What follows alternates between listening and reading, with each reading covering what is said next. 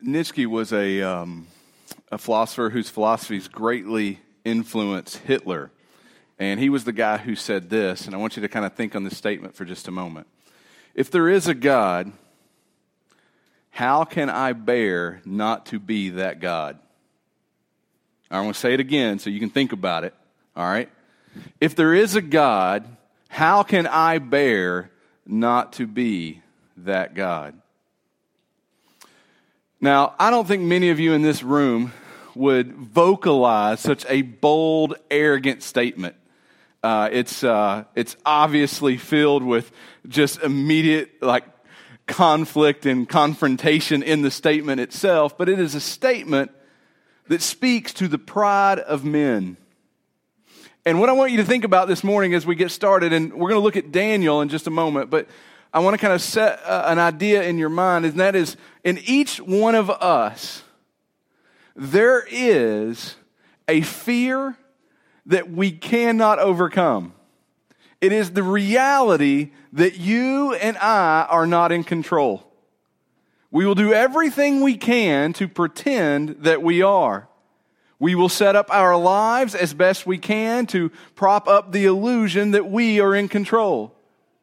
But the reality is, you do not even control your very next breath, not the less what you will do tomorrow. And see, that is, at its simplest form, the struggle of pride.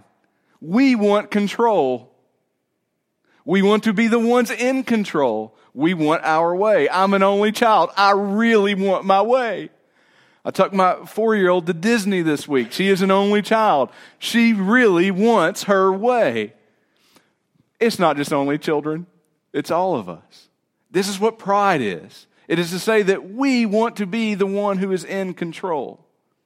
I want to read you a verse that's going to stick up on the screen throughout most this morning, and I want you to just kind of let it sink in over the next 20 minutes or so. It says, "Now I, Nebuchadnezzar, praise and extol and honor the King of heaven.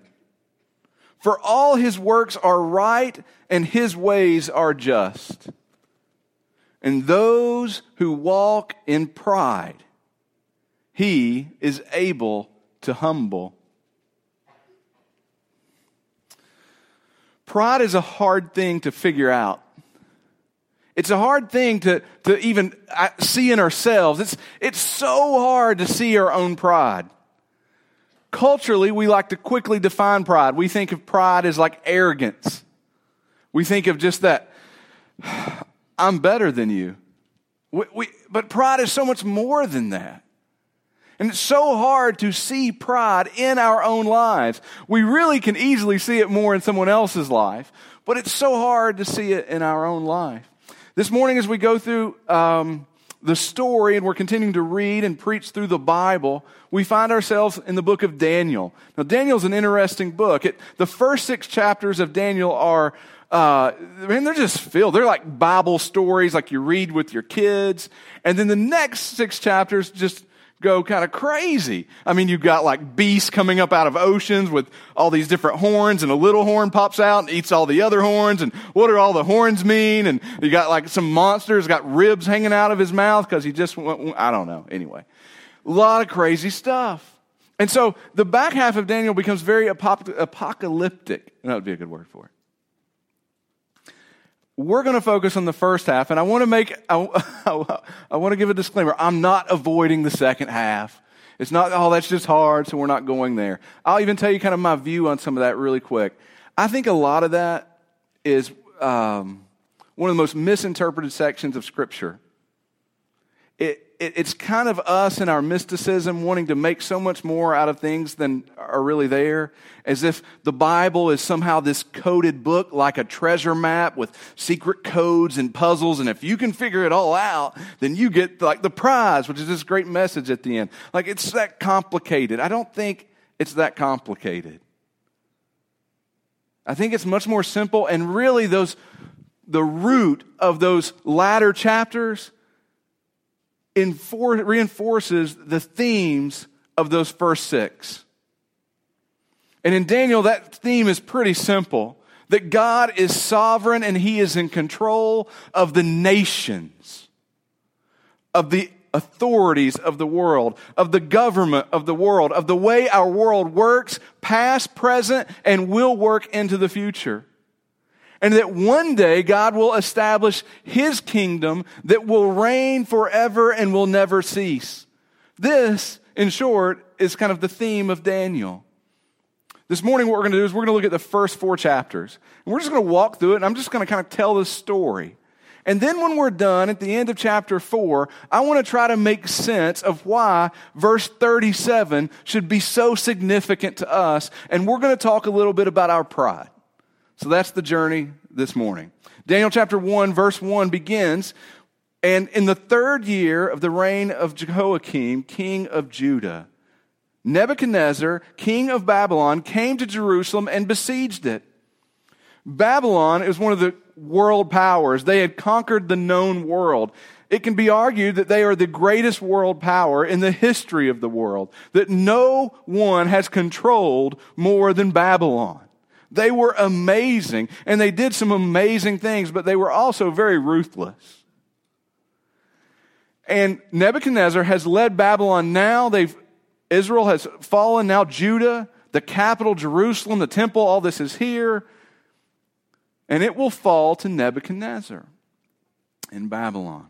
And as was their way, they will take the best of that culture, including the people, and bring them back to Babylon. And they will basically send them to like Babylon University. They will take the young men and the young women of noble families, the smartest, the brightest, the best looking, and they will take them back and they will indoctrinate them with the culture of Babylon. In other words, they will cherry pick the best of the world. And they will bring them into their culture and they will change their worldview. They will see things differently, behave differently for the good of Babylon. It's described in verse 3. It says, the king commanded some to bring the people of Israel, both the royal family and of nobility, the youth without blemish, of good appearance and skillful in all wisdom, endowed with knowledge and understanding, learning, and the competent to stand in the king's palace. And there they will teach them the literature and the language of the Chaldeans, Babylonians, same.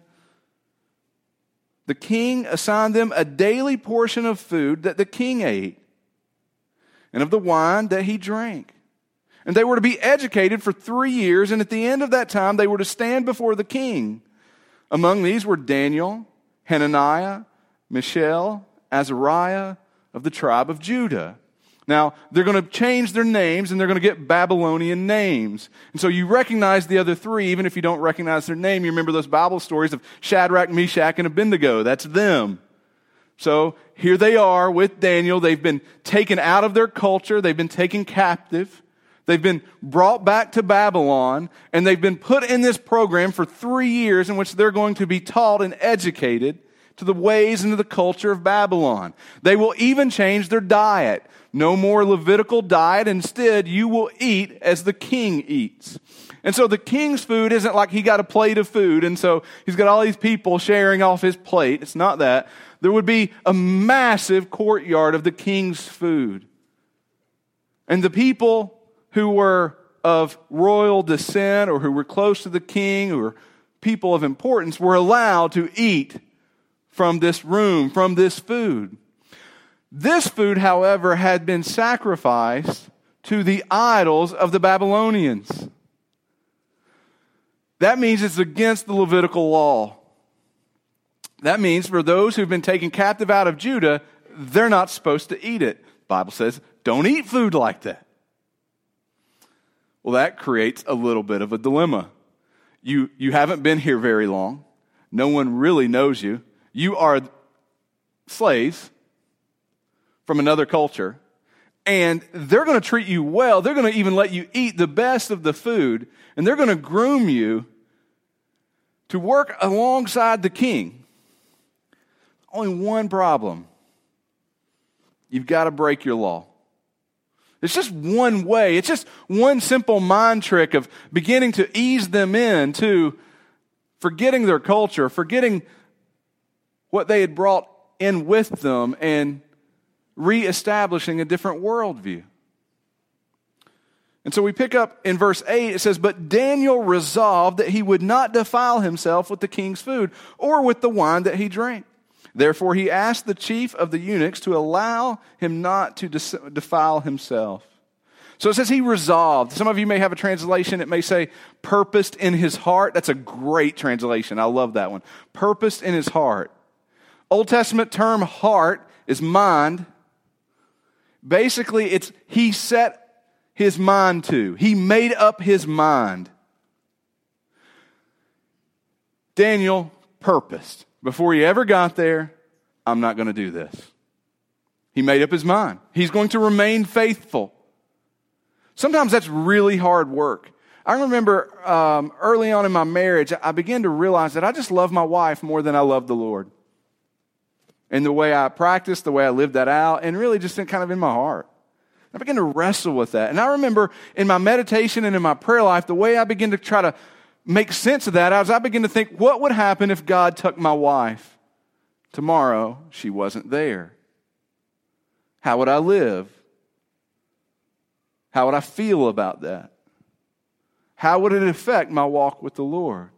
And I remember trying over months to really meditate and purpose my mind, set my mind to where God was the source of my trust and my love, and I could trust Him with anything, even my wife.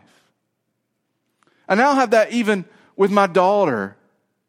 And not just so much with her life, but I recognize that my daughter is not my own. I don't parent my daughter because she's my hobby or she's like my pet or the thing that I just enjoy. The fact is, my daughter belongs to God. She belongs to Him. And so in that, I have to remind myself of that. I have to purpose my mind for that. I have to set myself up. I have to meditate that and anchor those things into my heart. And this is what Daniel's doing here. I'm not going to defile myself. We talked about giving this morning. Can I tell you, some of it is just purposing in your heart that this is what you're going to do regardless of your income, regardless of your setting, because it's what the Bible tells you to do. And it may not be the most cheerful and loving thing and exciting, woohoo, they won, but man, I'm going to do it until my heart gets there. Lord, I believe, help my unbelief. Daniel purposed in his heart that he wouldn't do this thing.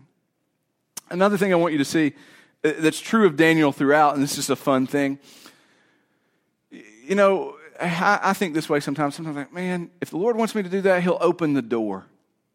He'll just open the door and it'll become clear, and I just know this is the way I should go. This doesn't happen to Daniel. Daniel, it kicks down doors. He makes them up. There's not even a door there. He just says, this is where we're going to go. You don't have any direction from Daniel. By the way, there's no precedent. It wasn't like Daniel could read back in the Old Testament and say, hey, this worked for so-and-so. I'm going to try this. When he says, we're not going to eat this, can we try something else? There's no precedent that this is going to end well for Daniel. I want you to see that when Daniel makes this decision, he makes this decision with his life on the line. God hasn't gone before him, and God didn't tell him, hey, it's all going to be okay. It ends up working that way, but I want you to see that's not known to Daniel here. And so Daniel comes back and he says in verse 12, test your servants for 10 days. Let us be given vegetables to eat and water to drink. Then let our appearance and the appearance of the youths who eat the king's food be observed by you. And deal with your servants according to what you see. So this eunuch is afraid that if he lets Daniel and Shadrach, Meshach, and Abednego, these guys, go on this diet, that if they come back and they don't look healthy and good before the king, the eunuch's going to get in trouble because he didn't follow orders. And so Daniel comes up with a plan. He says, let us try this for 10 days. We'll just eat salad and water. All right? We'll eat salad and water 10 days, and let's see how it goes. Verse 14, so he listened to them in this matter, and he tested them for 10 days. And at the end of 10 days, it was seen that they were better in appearance and fatter in flesh than all the youths who ate the king's food. So the steward took away their food, the wine that they were to drink, and he gave them vegetables instead. So for the next 3 years, they're going to eat vegetables and water, things that they can eat according to the Levitical law. All right, I have to make a confession. Sometimes I think as a culture, we really just don't know the Bible, and I have these little reasons why I think that. The Daniel diet is one of those reasons where I just think we don't know the Bible very well. Have you guys ever heard of the Daniel diet? Okay, obviously, I don't know anything. Look at me. I don't know anything about diet or nutrition. Well, this is known. It's understood. I get it. You can smile. We all know it's true. I do, however, understand that the basic premise of a diet is to lose weight. Daniel's diet is described as they were fatter in the flesh. Come on, think for just a minute that you're going to say out to the, hey, let's go on a diet. We'll call it the Daniel diet. In my mind, immediately goes, fatter of flesh. That's my kind of diet. It blows my mind that things like this can work. But anyway, it works. So they go on the Daniel diet. They don't lose weight. They gain weight. They get fatter. And as a result of this, verse 17, as these 4 youth, God gave them learning and skill in all literature and wisdom. And Daniel, it singles out Daniel, and Daniel had understanding in all visions and dreams, which will play out through the rest of this book.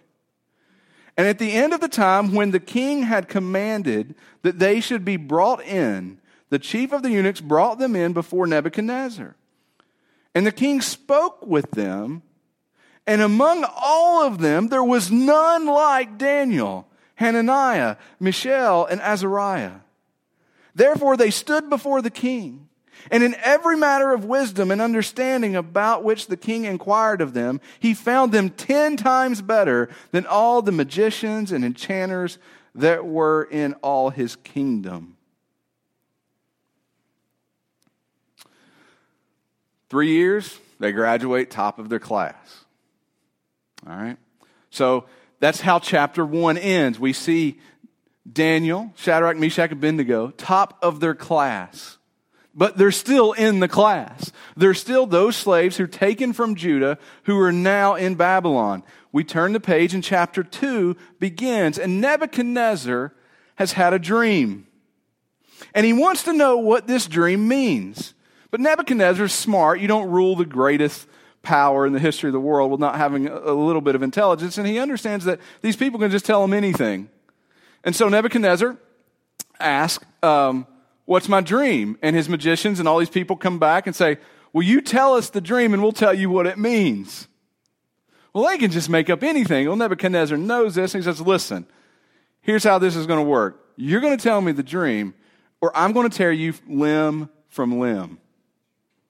All of you. Do you understand? And they said, we understand. Why don't you just tell us the dream and then we'll tell you? He's like, no. You're not getting it. You're just buying time. Tell me. And they said, listen, this thing that the king asked, no one can do this. This is something that no one has ever asked. It says in verse 10, the Chaldeans answered the king and said, there is not a man on earth who can meet the king's demands. For no great and powerful king has asked such a thing of any magician or enchanter or Chaldean. The thing that the king asked is difficult. And no one can show it to the king except the gods, whose dwelling is not with flesh. By the way, if I had time, I'd just camp there and go all preacher on you. There was once something in our flesh that no man could ever do, and God himself took on flesh and did it for us. That'll preach. Anyway, I'll keep going. Verse 12. Because of this, the king was angry and very furious and commanded that all the wise men of Babylon be destroyed. He's going to kill all of them. The whole program. All this that's been building, all Babylon University, all these guys, all of them. We're going to kill them all. Verse 16. And Daniel went in and requested the king to appoint him a time that he might show the interpretation to the king. Daniel hears this because Daniel's being rallied up to be killed, and he says, hey, if you can get me a meeting with the king, maybe I can interpret this dream. Now, here's the interesting thing. At this point, Daniel does not know the dream. Again, this is called kicking down the door. king of the most powerful place. Yeah, get me a meeting with him. I'll interpret the dream. Psst, I don't really know the dream. Do you understand the dilemma of this? I'm just saying, their death's going to be bad, but I'm sure whatever Daniel gets, if he does not deliver, will be much worse. Now, I want you to pay attention to the three thens that follow. Verse 17, then Daniel went to his house and made the matter known to Hananiah, Mishael, and Azariah, his companions. And he told them to seek mercy from the God of heaven concerning this mystery, so that Daniel and his companions might not be destroyed with the rest of the wise men of Babylon. So he goes back and he says, guys, listen, I've said I'm going to try to go interpret this dream. We don't know that. We need God's help. Let's start praying or we're going to die. Then, all right, verse 19, then the mystery was revealed to Daniel in a vision of the night. He prays, he seeks the Lord gives him the vision. Then Daniel blessed the God of heaven. Listen, verse 20. Daniel answered and said, blessed be the name of God forever and ever, to whom belong wisdom and might. He changes times and seasons. He removes kings and sets up kings. He gives wisdom to the wise and knowledge to those who have understanding. He reveals deep and hidden things. He knows what is in the darkness, and the light dwells with him. To you, O God of my fathers, I give thanks and praise, for you have given me wisdom and might, and have now made known to me what we asked of you. For you have made known to us the king's matter. So, verse 26, the king calls Daniel and says, are you able to make known to me the dream that I have seen and its interpretation? And if you can imagine a Hollywood moment in this. So, you got the awesome, big, just powerful soundtrack behind this moment. You have the king, the most powerful man in the world. All right, Daniel, can you interpret my dream? And I can imagine you kind of have Daniel standing there in front of the king, head down. And this is what Daniel says. No wise men, enchanters or magicians or astrologers can show to the king the mystery that the king has asked. And all of a sudden, Daniel's head rises up. He looks back to the king and he says, but there is a God in heaven who reveals mysteries. Isn't that amazing? Daniel could have just walked right in and said, yeah, I got it. Daniel affirms the same message that the people had told him before. There is no man who can do what you ask. No man has such control. No man has such power. All things come from God. There is a God who reveals such mysteries, and he has made known to King Nebuchadnezzar what will be in later days. Skip down to verse 30. Daniel says, but as for me, this mystery has been revealed to me not because of any wisdom that I have more than the living. It's for a bigger purpose than Daniel, and he sees that. And so in verse 47, the king answered and said to Daniel, after Daniel interprets the dream and goes forward, truly your God is God of gods and Lord of kings and a revealer of mysteries. For you have been able to reveal this mystery. Verse 48, then the king gave Daniel high honors and many gifts and made him ruler over the province of Babylon and chief prefect over all the wise men of Babylon. Daniel uses this to promote his buddies as well. And again, now they are all promoted. This time they are not in class.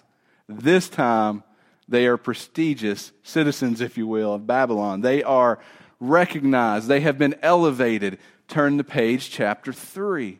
Some of you are going, this is not going to end. It's going to get there. Chapter 3, famous chapter in Daniel. This is the fiery furnace. So King Nebuchadnezzar has made an image of gold, verse 1. Then King Nebuchadnezzar sent to gather basically all the important people throughout all of Babylon and all of its provinces. They're to come and they're to worship this image in a ceremony in which it's dedicated. Except there's a problem. Shadrach, Meshach, and Abednego refuse to worship and to kneel before the statue. Now, King Nebuchadnezzar knows them, values them, and I think you can see that in what happens next. Verse 15, he's angry with them. He has the three brought to him. Now, I think immediately with almost anyone else, they're just already killed. But Nebuchadnezzar needs a second chance, right? Now, if you are ready, when you hear the sound, fall down and worship the image that I have made, well and good. We'll be okay. The difficult, I'll just forget your drama. We'll excuse it for a bad day. We'll be good. We'll move forward.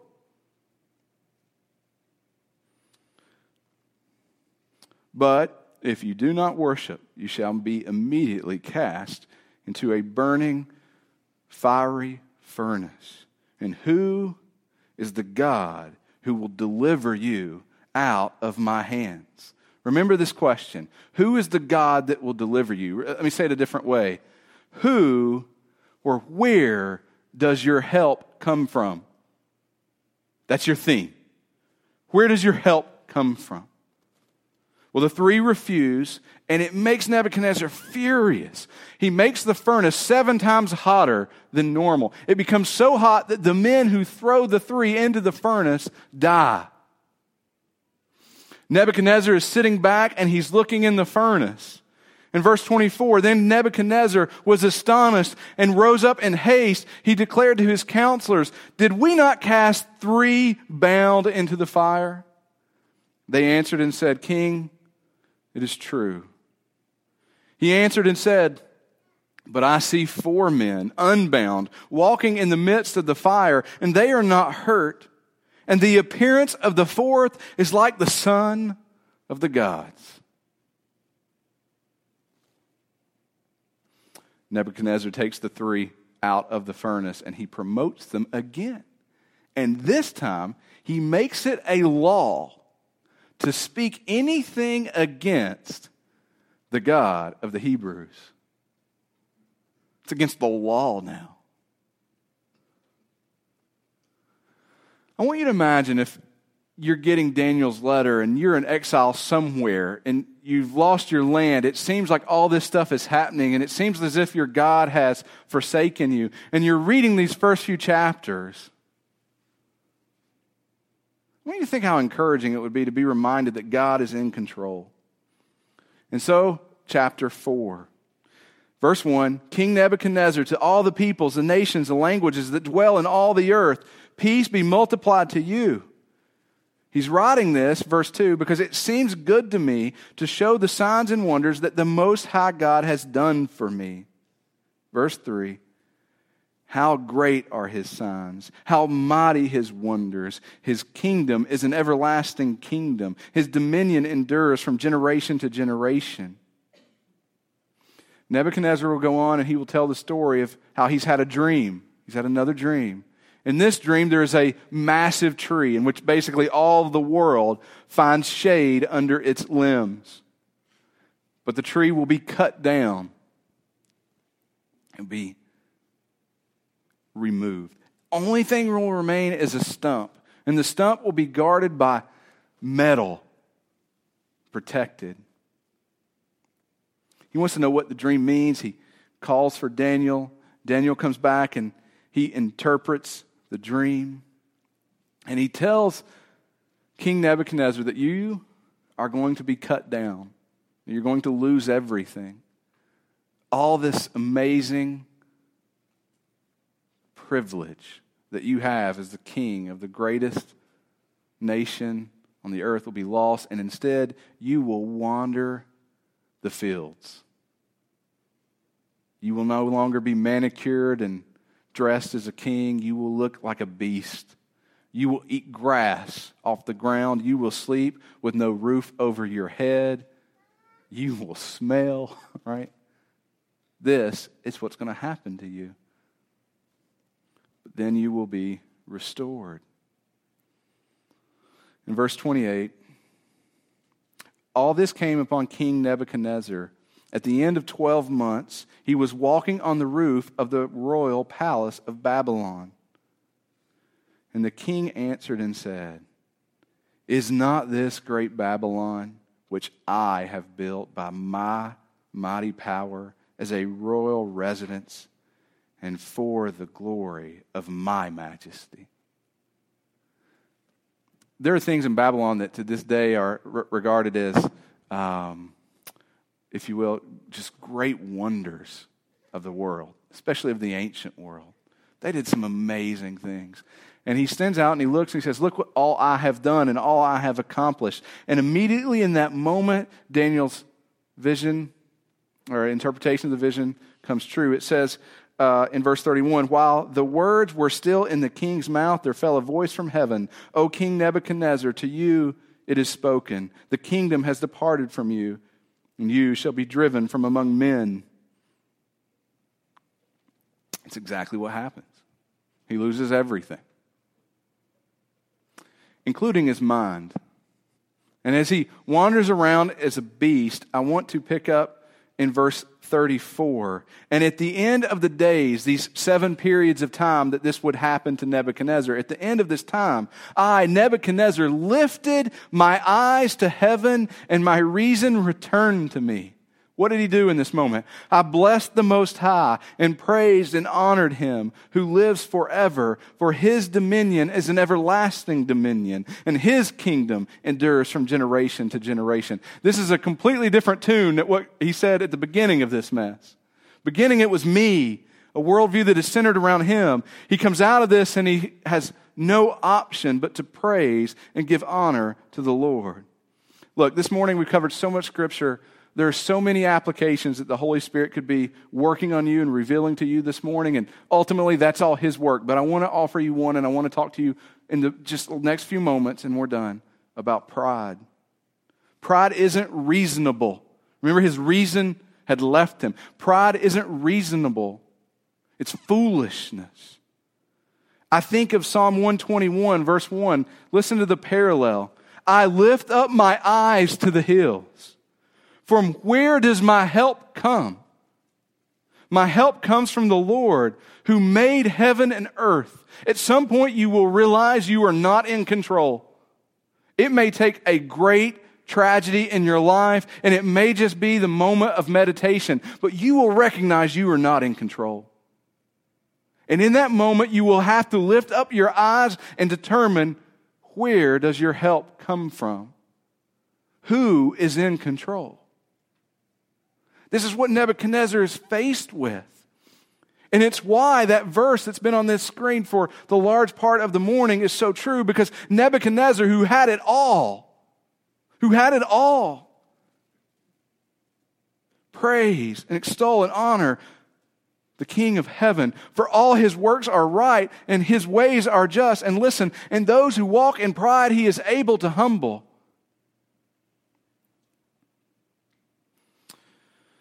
A theologian said pride is the greatest enemy. Humility is your greatest friend. C.S. Lewis called pride the greatest of sins. I want to give you a few quick ways to look at pride. We'll be quick. First, you need to understand that pride is a self-centered worldview. It just puts you as the person who's in control. And it seeks to live that out. That's what pride is. It is a way of thinking in which you are at the center. And it's built on illusions and lies. Let me give them to you really quick. First, there's an illusion of self-sufficiency. The lie that you can meet your own needs. Again, you can't even control your next breath, not the less what you need for tomorrow. It is built on the illusion of self-limitation. This is the lie that you are so unique in your weaknesses, that you are so unique in what you can't do, that you are beyond God's sovereignty. This is referred to often as reverse pride. Well, God can't do anything with me. Well, what you're saying is self-centered. You're at the center of this thing that's so messed up that God can't do anything with you. There is an illusion of self-accomplishment. This is the lie that you can do or achieve or earn or conquer succeed in isolation, that you yourself can succeed. We are so limited, we don't even know what success is without help. As someone in ministry, and the guys probably here on staff get tired of listening to me say it, but it's for me. I talk so much about Jonah and Jeremiah that it's ridiculous, and contrast the two. And the reason I have to do this is because, just honestly, is pride. You know what? I want our church to be the biggest church. I want our church to be the coolest church. I want us to do everything right. And I want everybody to love everything about what we do. I'm just wired to think that way. Can I tell you that's pride? It's not faithfulness.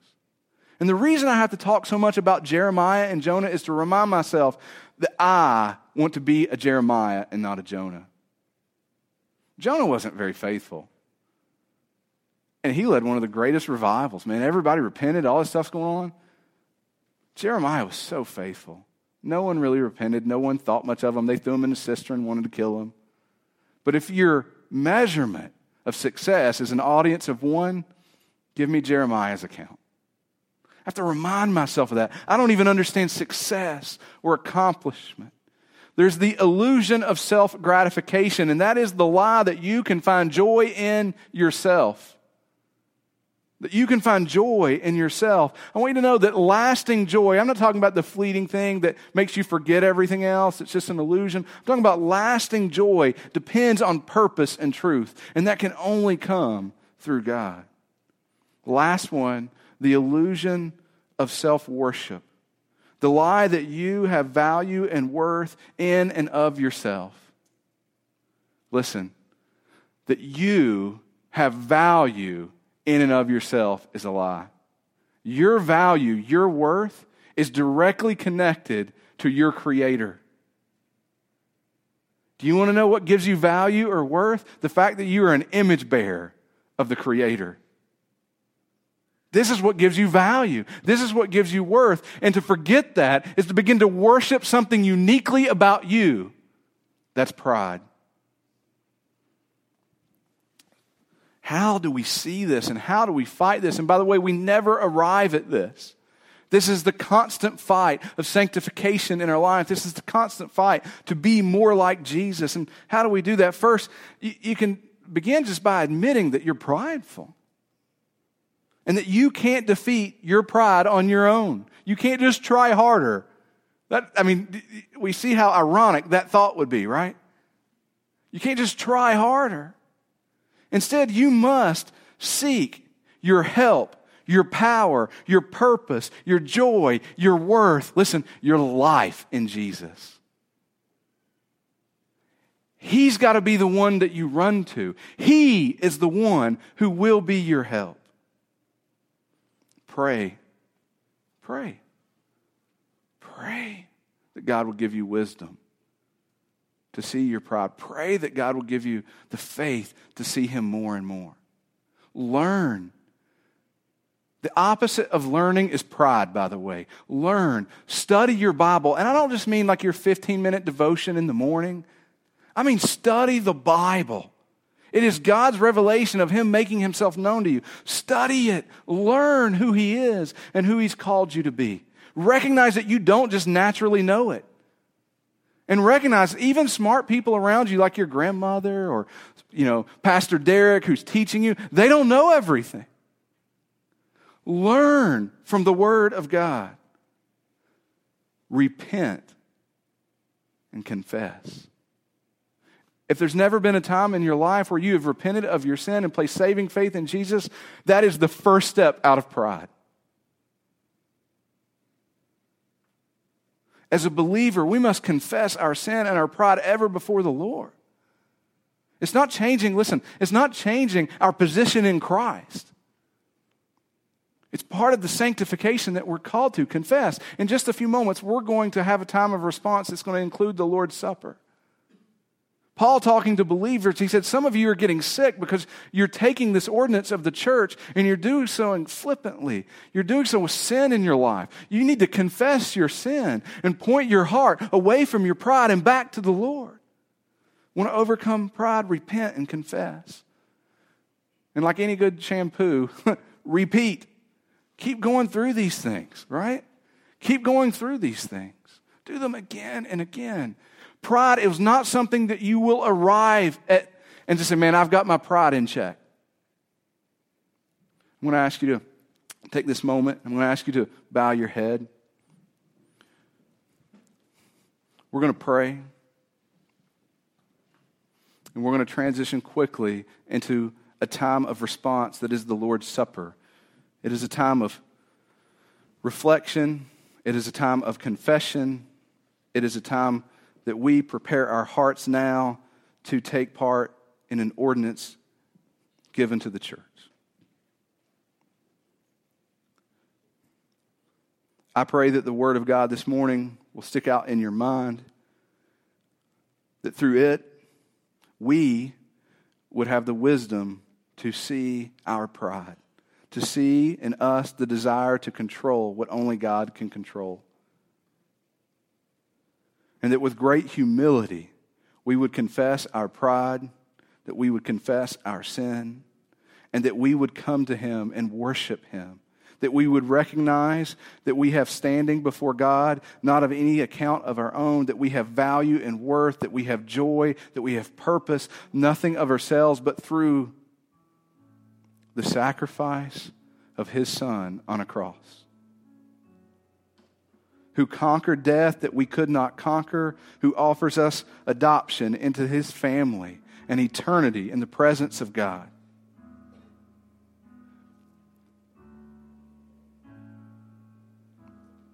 Take this time, repent, confess, prepare your hearts for a time to remember that we owe everything to Jesus. Would you pray?